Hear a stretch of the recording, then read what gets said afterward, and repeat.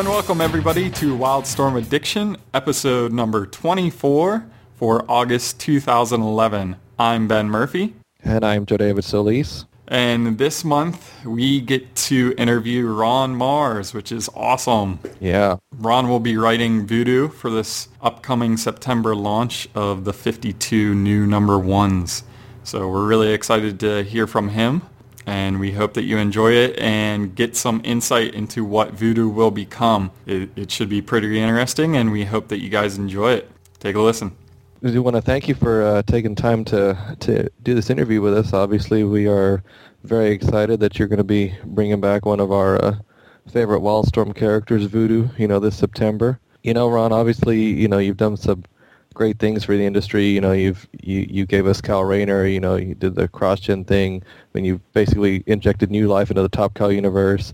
But I know I personally, don't know, where did it all begin for you? How did you get your start in the industry? I actually sort of got led by the hand into the business by Jim Starlin, who I was friends with before I ever wrote comics at all, because we happened to live in the same area and ended up at the same parties and just kind of got to be friendly. And Jim eventually suggested, hey, did you ever think about writing comics as a way to put food on the table? And at the time I was working as a journalist. I was working as a sports writer, and then after that an editor in the entertainment section. So I had always been writing. It just didn't happen to be comics.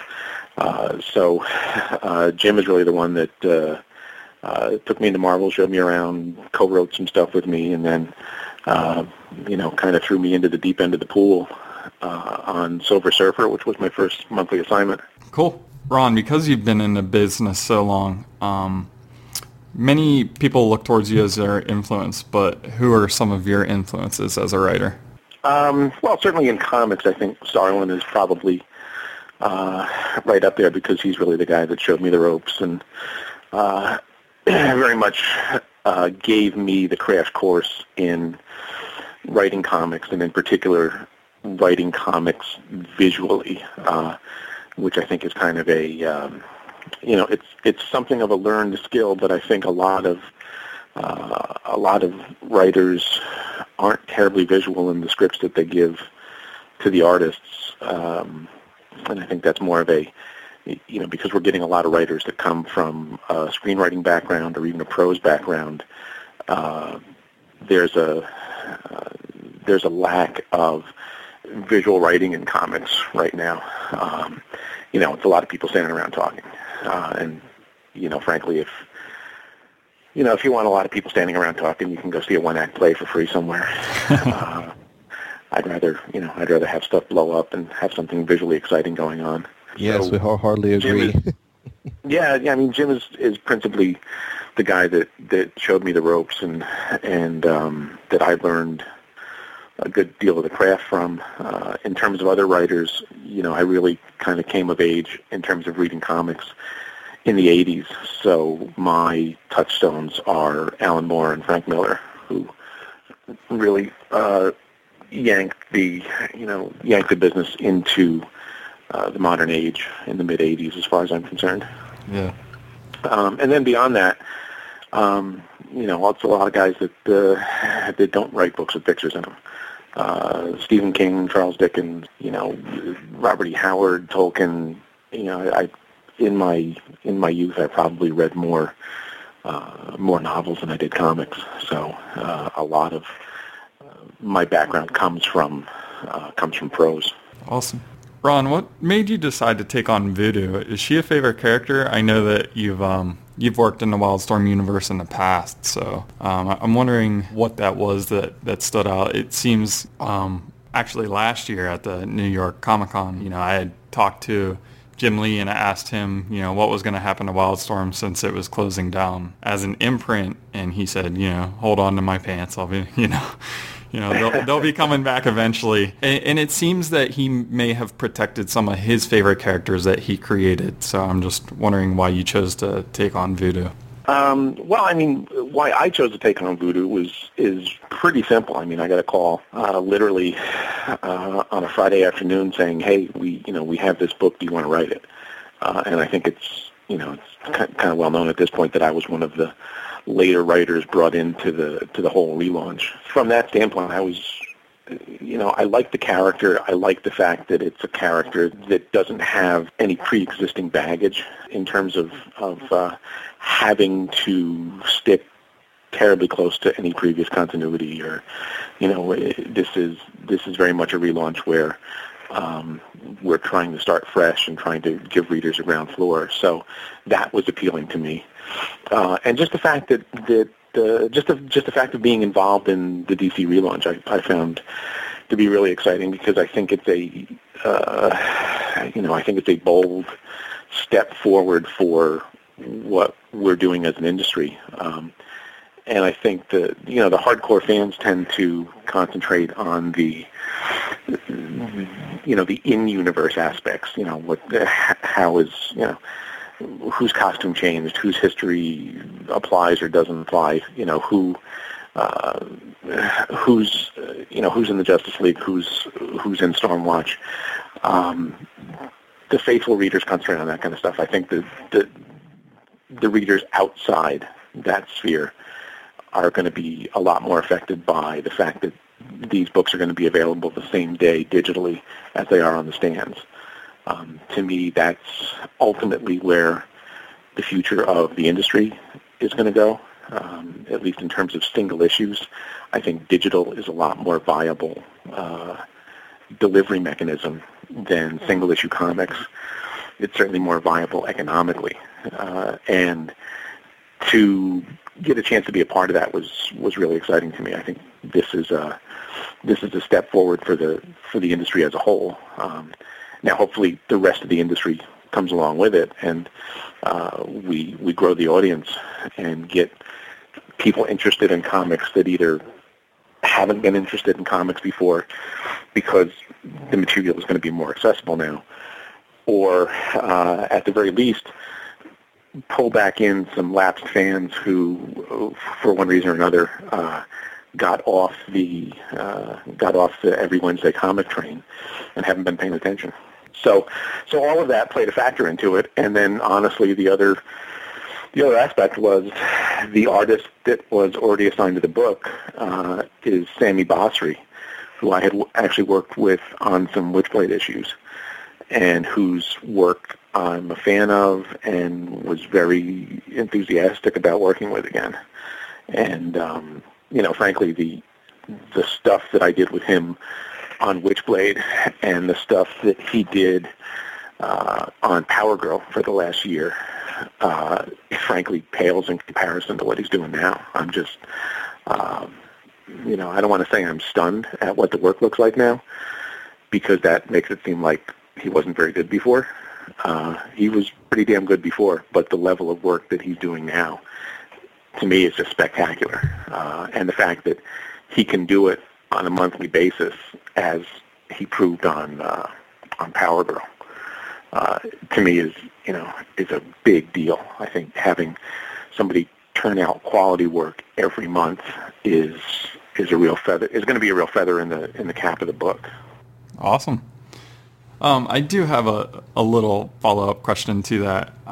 As far as it goes with the pricing, and maybe this is just something since I didn't get to go to San Diego and maybe I just didn't catch it on any of the blogs, but is the idea that, as far as from the retailer's perspective, because, my local owner, he's definitely voiced his opinion via Twitter on what DC's doing on the retail side.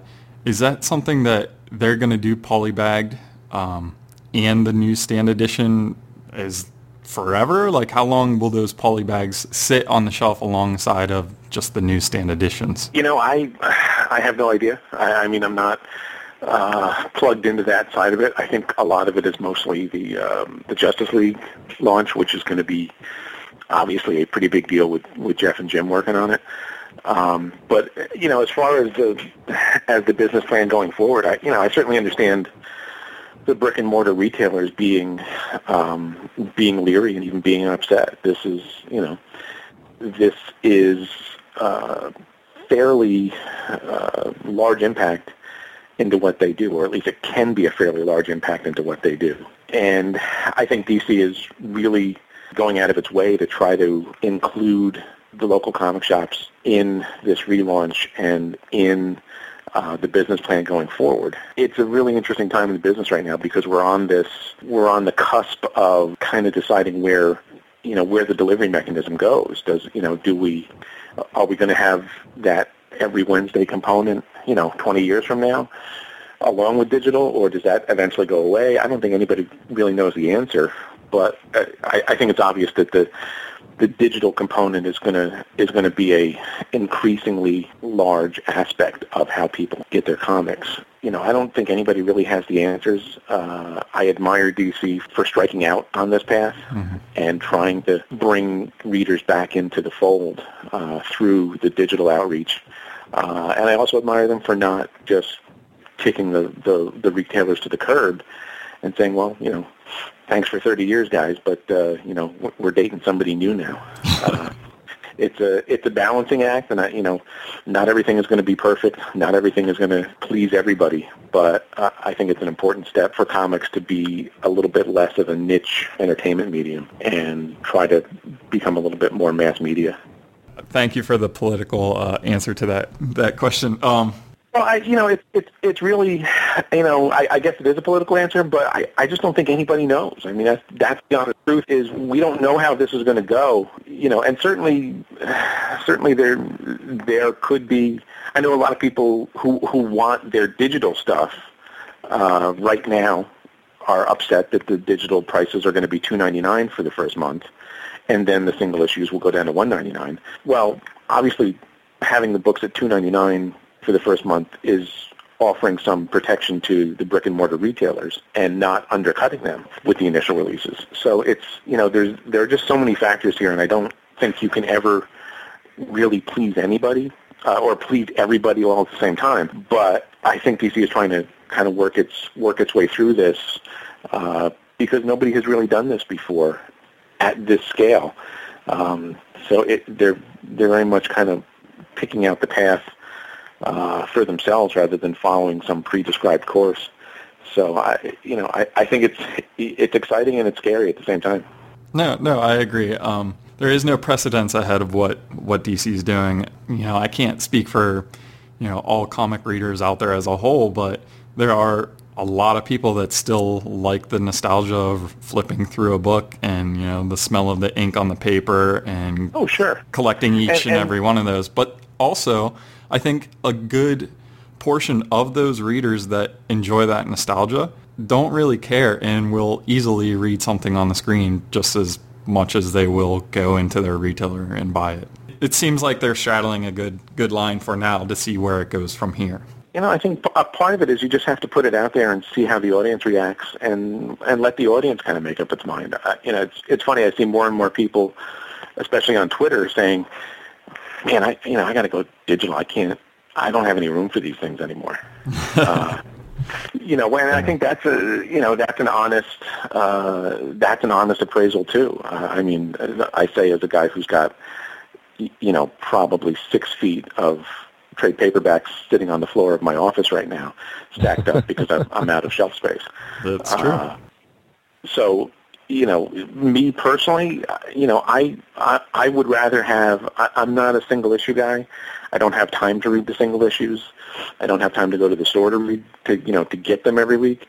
So most of what I read is in trades. So, I can understand, I think for me, if I was just a reader and approaching this new horizon, I would probably be the guy reading stuff digitally, and then the stuff that I really liked, I would go out and get the hardcover, nice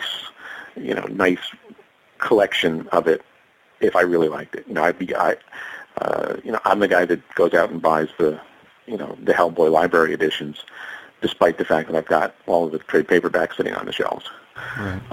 So if it's, I think that there will always be a market for the really nice reprints of digital stuff. At least I hope so, because that's what's on my shelves. There's a lot of absolute editions I want to have.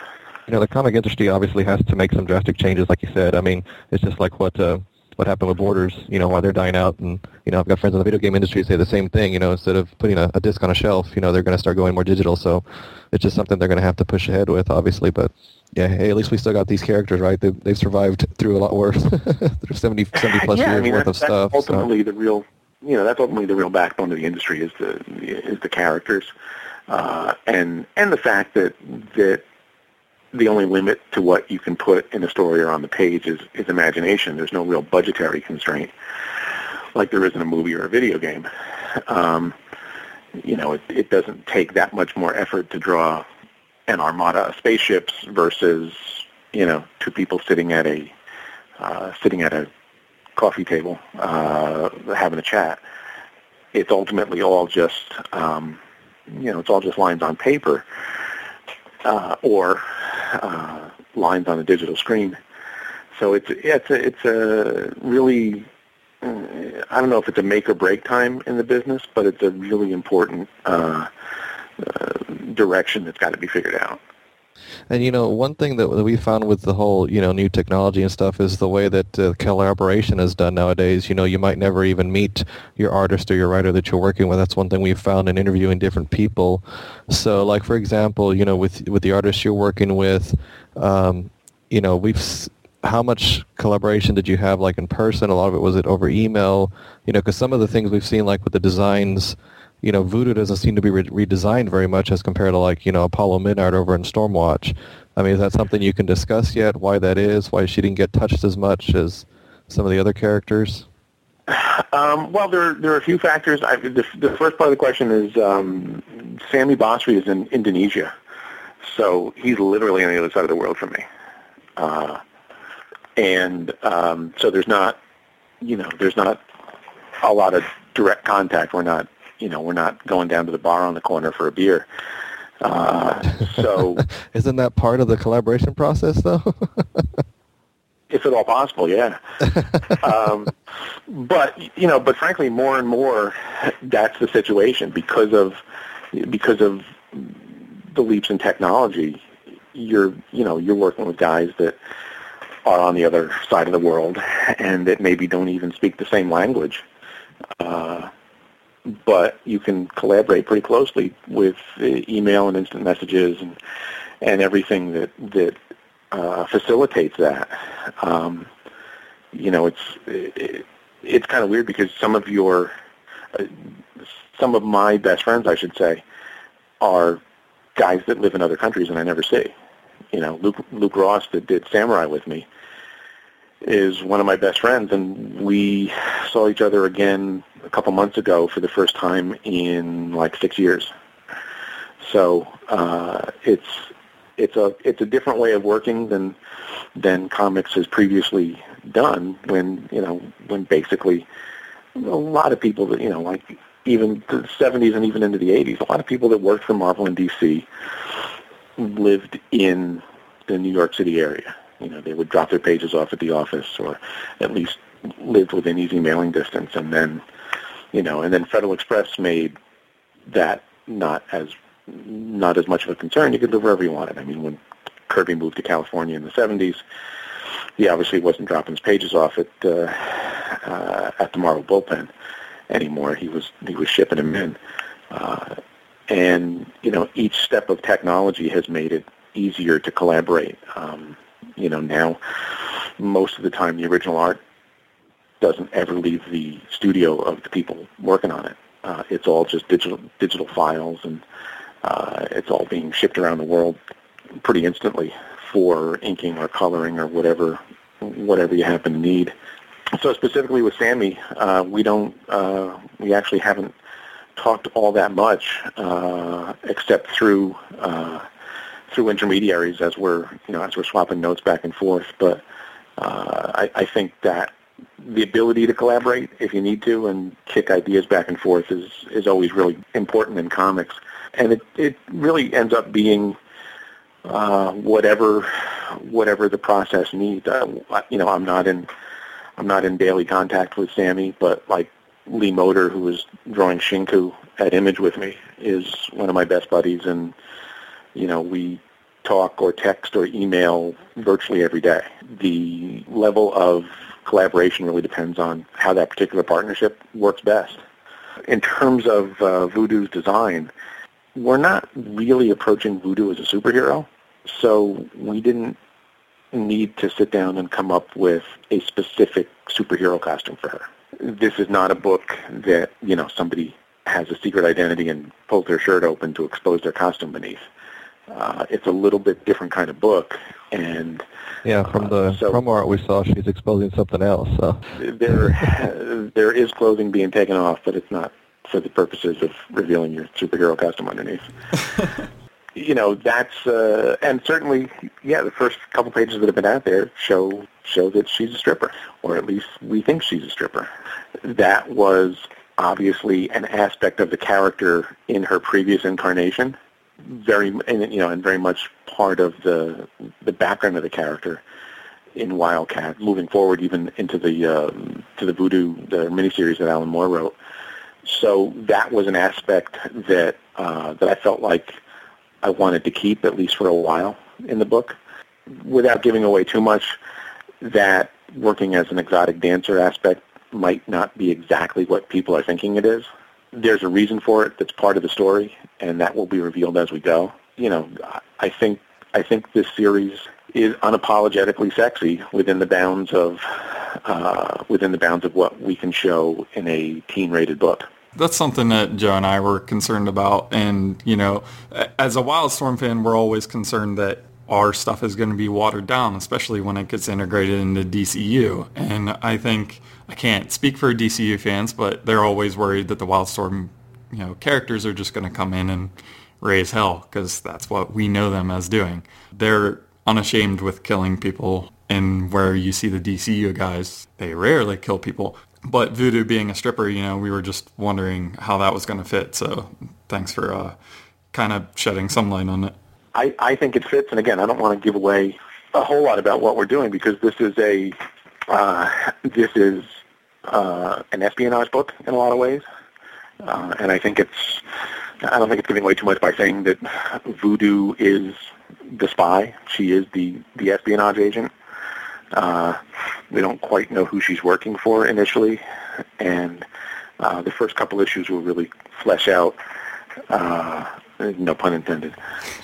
It's not exactly the same character that appeared in the Wildstorm universe. There will be some aspects to her that are new, while we're definitely keeping a lot of the aspects from the previous incarnation of the character. And I think that's what we're excited about, because, we had just spoken with Nathan last month. I don't know if you got a chance to listen to that, just to see that these characters are being protected, and that you guys are trying to spin them in a new light in the DC universe is something that we're interested in really reading, especially since their background in it seems to be that the Daemonites are going to play a decent role in that. That is something that's always been a part of Voodoo, since she has that in her DNA, or did at one point. Or so you think. It's actually a really cool opportunity, I felt, in story-wise, because Voodoo is naturally going to be seen as an outsider. I'm speaking in terms of the readership. Because she wasn't a part of the DCU previously, she's going to be seen as something of an outsider. So I wanted to use that in the story and make Voodoo a point-of-view character for the readers as we explore what the DCU is now. So she is very much an outsider in terms of her experience with the DCU. And one of the driving factor in the book is that she's going to be going to different locations, interacting with different characters, because that's what her mission is. Like I said, she's a spy. Spies don't sit around and wait to be attacked, like the Avengers do. They don't sit around Avengers Mansion waiting for the Masters of Evil to show up and wreck the place. So Voodoo is very proactive in terms of seeking out and encountering other heroes in the DCU. So that's really what is going to drive the book forward. And hopefully, I'm able to give a little bit different perspective on the DCU because we're looking at it from an outside venue, or at least from an outsider's perspective. So we'll have a fair amount of guest stars in the book as we go forward, but Voodoo will absolutely be front and center during the issues. She's not going to end up becoming a guest star in her own book. Awesome. Yeah, so does that mean, like, you mentioned it several times, the espionage thing and the fact that she's a spy. I mean, does that mean that, obviously she was always part of an action-centered book with Wildcats, but even like you said earlier with Alan Moore, I'm really action-oriented. So in that case, with this book, are we going to get a little bit more character-driven, a little bit of action mixed in too because of the way you're taking her in a different direction? Well, I think if you're only getting action in a book, or if you're only getting character stuff in a book, you're only getting half the meal anyway. It should be a mix of both. I think, books need to be a mix of both. They should be visual. They should be exciting. They're comics. If it's just, like I said, if it's just people sitting around talking, you can get that on any TV show. To me, there should be something visual and exciting going on, something that pushes you through the story. The flip side of that coin is if all you have is visuals and action and exciting stuff going on, but you don't have any characterization to make you care about the people that are doing those things, it's kind of like a Michael Bay movie. It's just stuff blowing up, but nobody really cares about what happens to the people. I think when a book succeeds, it's a combination of characterization to make you care about these people. These characters should hopefully end up seeming like real people, not just cardboard cutouts, so that when they do go through things that put them in danger, that put them at risk, you genuinely feel something. And that is absolutely the way I'm approaching this book. Hopefully, as the book unfolds, Voodoo will be somebody that is appealing to the readers, somebody that the readers will end up caring about, but I didn't exactly say that she's the good guy all the time either. Oh. Yeah, and that's kind of expected, with the Wildstorm characters, and like we told Nathan about Grifter, it's like eventually we would love to see these characters become DCU staples, just like Booster Gold and Blue Beetle used to not be that, and all of a sudden here they are, people know them, and hopefully people will catch on to these characters, and obviously that Voodoo's part of the darker titles. Hopefully that won't dissuade them. I mean, people still like characters like Swamp Thing and John Constantine and things like that, so they do like darker characters. So definitely excited to see how they take to your version of Voodoo. Well, I think that's one of the really kind of interesting aspects of this whole relaunch is that it's not 52 superhero books. They're all taking place within the DCU, obviously, and that is a superhero-driven universe. But, I have to give DC a lot of credit for starting to branch out into other genres and other types of stories rather than just, people who wear their underwear on the outside of their clothes. I think, obviously, the DCU was always going to be mostly driven by superheroes. That's what people want. That's what they're going to get. And in this case, I think the big books that come out of this relaunch will be the ones everybody expects. Batman, Superman, Justice League, Green Lantern. People want their comfort food, and there's nothing wrong with that. But I think the fact that there are some different genres being represented in this initial launch of books is a really important step. There are war books, there's a Western, there are espionage books, there are horror books, there's supernatural stuff. I think, and I hope I'm right about this, I think that some of the books that will be overlooked on the direct market side of things will be more embraced on the digital side of things, because people who are reading these things digitally might not be the hardcore comic fan. And I think, by and large, those people are going to be just as interested, or maybe even more interested, in a war book or a spy book or a horror book than they are in a superhero book. So I love the fact that the buffet table that's been set up here has 52 flavors on it, and they're not all the same flavor. Yeah, it's definitely eclectic. You can tell from the solicits. I've already alluded to, that you've had a good amount of Wildstorm history in your past. Is there any other Wildstorm characters that we'll be seeing coming into these books, or are there any Wildstorm characters that you'd love to write into them in the future? Some of the concepts, let me put it this way, some things that have appeared in Wildstorm books will be in the Voodoo series. I can't tell you what specifically, and as we move forward, there are some other characters that I'd like to bring in here and there, but not at the expense of showing DCU characters as well. I think one of the cool things is going to be having that mix and seeing how that all shakes out. I think that should be of interest to people who were DCU faithful as well as Wildstorm. So, yeah, it would be cool to see, whichever other characters show up that obviously didn't get books. For at least, and who knows, hopefully the book goes on and on and on and we just keep doing it. But I think it's, obviously, Batman and Green Lantern are going to go on and on and on. That's not even up for discussion. A lot of the books that are on the bottom half of these 52 titles are going to have to fight for their place, and hopefully we can keep going. My goal is to make sure that we're building Voodoo into as realistic and not necessarily a sympathetic character, but a character that readers want to come back every month and find out what happens to her. She will be a character that grows and evolves through the first year of the book, which is a really nice tool to have in your writer's toolbox, because a lot of times when you come into a superhero situation, the characters are very much what they are.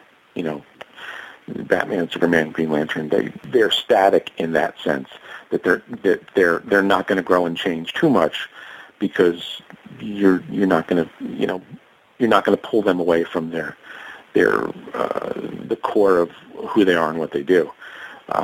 When we're dealing with characters that are a little bit more, that are a little bit newer to the DCU, there's a little bit more room to do some things in terms of character arcs and the evolution of the characters that, Voodoo, I think, will certainly be a different person, different type of character by issue 12 than she was in issue 1.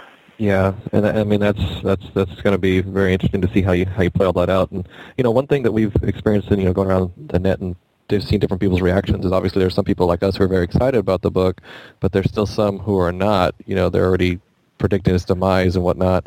And what would you say to them to get them to give this book a try? You mean basically? that there are cynical fans on the internet? I am shocked. Yeah, they're hidden though. You have to find them. Well, they're hidden in terms of actually using their real names. Yeah. Yeah, it's real easy to bitch when, your screen handle is Batman's buddy, but when it's actually your real name, people tend to be a little bit more polite, but that's a whole separate discussion. Look, I think we're doing a really damn good book. In fact, I know we're doing a damn good book. I've been doing this long enough that I think I have a pretty self-critical eye, and not just for my own work, but for the work of everybody else on the team. And I think we're doing a pretty cool book.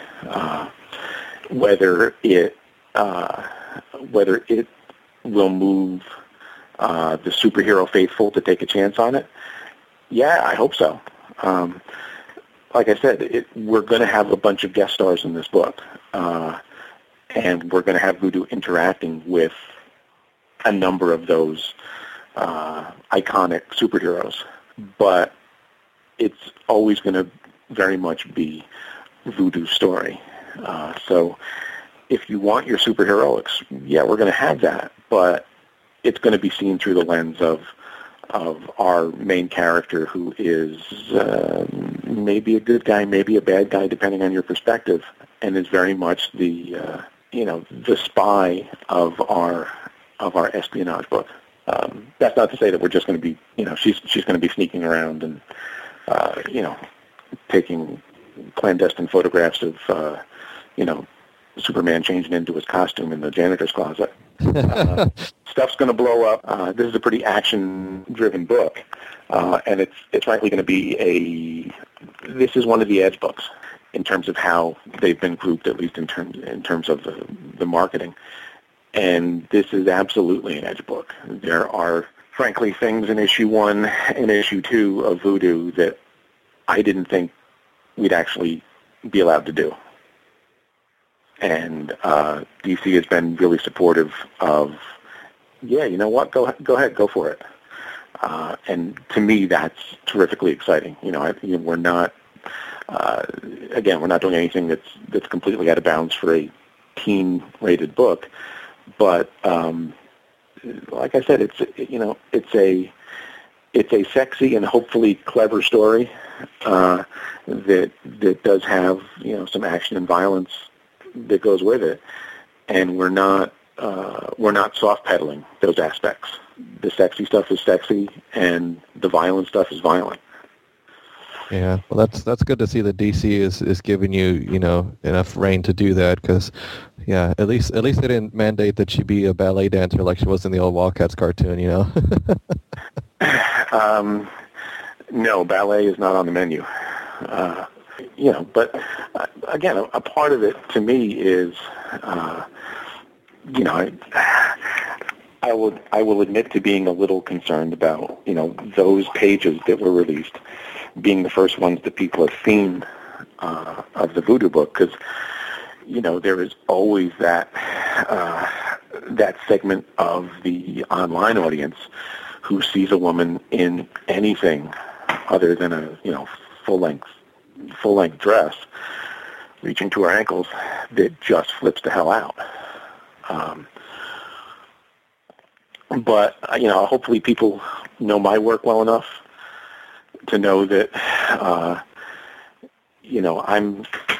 I'm not, if somebody wants fan service TNA, they should probably hire somebody else, because that's not really what I do. I mean, that's what I told Top Cow when they offered Witchblade, is that I got no idea, frankly, even how to write fan service, and I have no interest in it.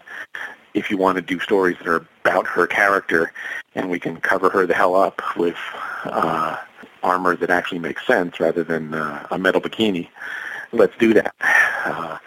So the Voodoo book is very much with that same mindset, is that, yes, there's going to be sexy stuff. We're not going to shy away from it, but it's going to be there for a story reason. We're not going to, at least in my mind, we're not going to pander. It's part of the story. I think it's the level of maturity of the writing more than anything that draws people than, just purely TNA. And I guess it's a question of what constitutes a teen-rated book these days, because I think teens in general are just, saturated with more sex and violence than any other generation has before them. So yeah, certainly. You don't, I don't, it's not like they hand you a specific list of guidelines of here's what you can do and here's what you can't do. I have a wife. I have a 10-year-old daughter, as well as 2 sons. It's not like I jump into this going, oh man, let's see how we can get that chick's clothes off. If you want to see naked ladies, there's this thing called the internet. Maybe you've heard of it. If you're just looking at comics for prurient interest, man, you're looking in the wrong spot. So, my goal here is to tell a story to tell an espionage story, and sometimes there's going to be some sexy aspects to it, like there is in the James Bond movie or novel. Yeah, and people still love James Bond. I try to think of this as, if James Bond did this, whatever specific thing I'm putting into the book, would anybody even bat an eye about it? And the answer so far has been no. Right. The answer so far has been, if this was a male character, nobody would care. So that's how I'm approaching the whole thing. I don't think that having a strong, kick-ass female character and having her be sexy are mutually exclusive. Awesome. Thank you for your candidness. Well, we usually wrap this up with a loaded, fun question. Voodoo at the end of the Wildstorm universe actually throughout her whole character's introduction into Wildstorm, she's been a very magically driven and spiritually driven character, so this may line up well, it may not, who knows. But Voodoo versus Zatanna, who wins and why? Voodoo, because I would think that, you know... Thank you for picking a winner. Well, what am I going to say? Yeah, that character I don't write. Well, ultimately, I mean, if Voodoo and Zatanna fought, all Voodoo would need would be duct tape.